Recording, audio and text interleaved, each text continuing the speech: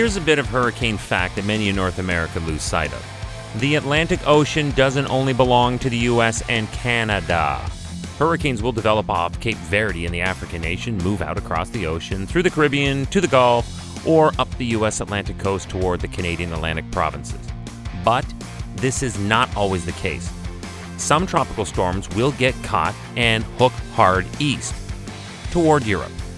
Hi, I'm Chris May, host of This Day in Weather History, a podcast from the Weather Network in Canada.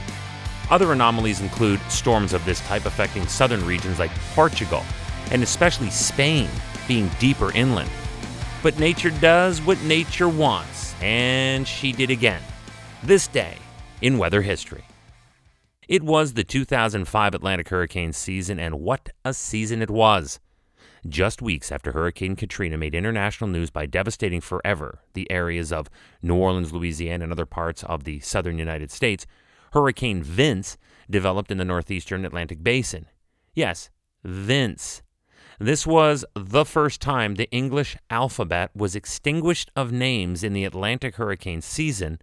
That would not happen again until the bizarre and bonkers year known as 2020.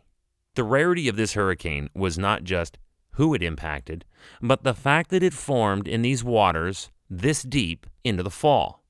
This is the North Atlantic, and Vince strengthened over waters thought to be too cold for tropical development. Vince was the 20th named tropical cyclone and 12th hurricane of the already extremely active season. Vince spun up from an extratropical system on October 8th, becoming a subtropical storm southeast of the Azores, Portugal. Okay, maybe that is not as cold and maybe not as unusual, but it was still mid-October and the waters around were turning over for the winter. Then, on October 11th, 2005, this day in weather history, the storm weakened slightly at sea upon its approach and next made an extremely rare landfall on the Iberian Peninsula as a tropical depression.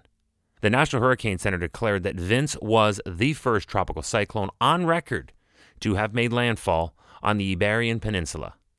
And the Spanish Center for Emergency Coordination issued a heavy rainfall warning for the province of Castellón with the anticipation of Hurricane Vince that would bring heavy flooding rain. The many fishing fleets and pleasure boats that line the Andalusian coast returned to port and weathered the storm on their moorings instead of risking it in open waters.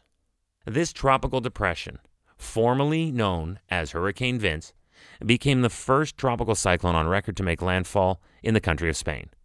Strange location, too, in that the Iberian Peninsula is a mountainous region shared by Spain and Portugal. Mountains are normally shoreline bouncers, like nightclubs, that will literally kick out any system like this just by their mere mass and height.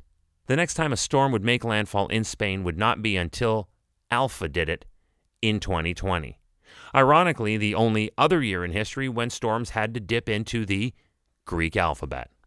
And in both cases, although Spain was hit, it was weak and toward the end of the season, thankfully. What once was Vince dissipated over Spain, bringing much-needed rain to the region, actually, before its lingering remnants moved off into the Mediterranean Sea. But just how unusual was this occurrence?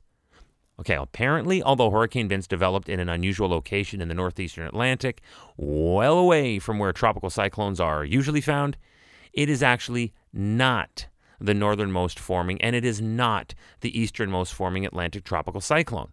There are two storms that hold these records: an unnamed tropical storm in 1952 and, as mentioned earlier, Alpha in 2020.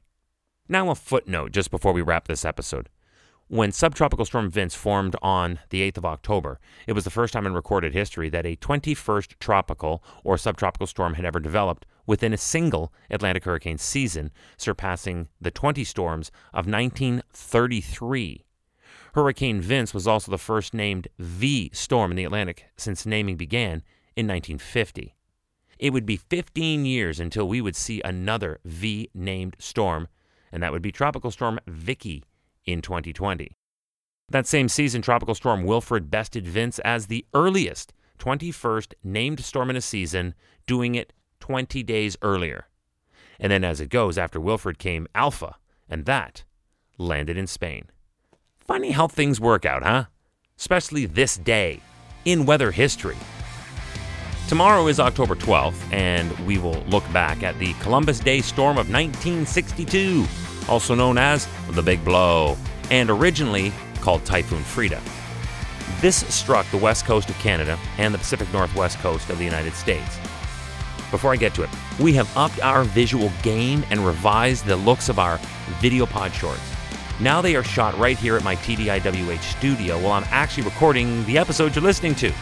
They're short, easy to digest, 1 to 2 minute bits that are loaded with archived photo and video right from that day in weather history. Now they're on TV and online at www.theweathernetwork.com, but then you go /weather history, takes you right to the page. And tomorrow we hit up the Columbus Day storm that happened on October 12th of 1962. This day in weather history. With me, your host, Chris May.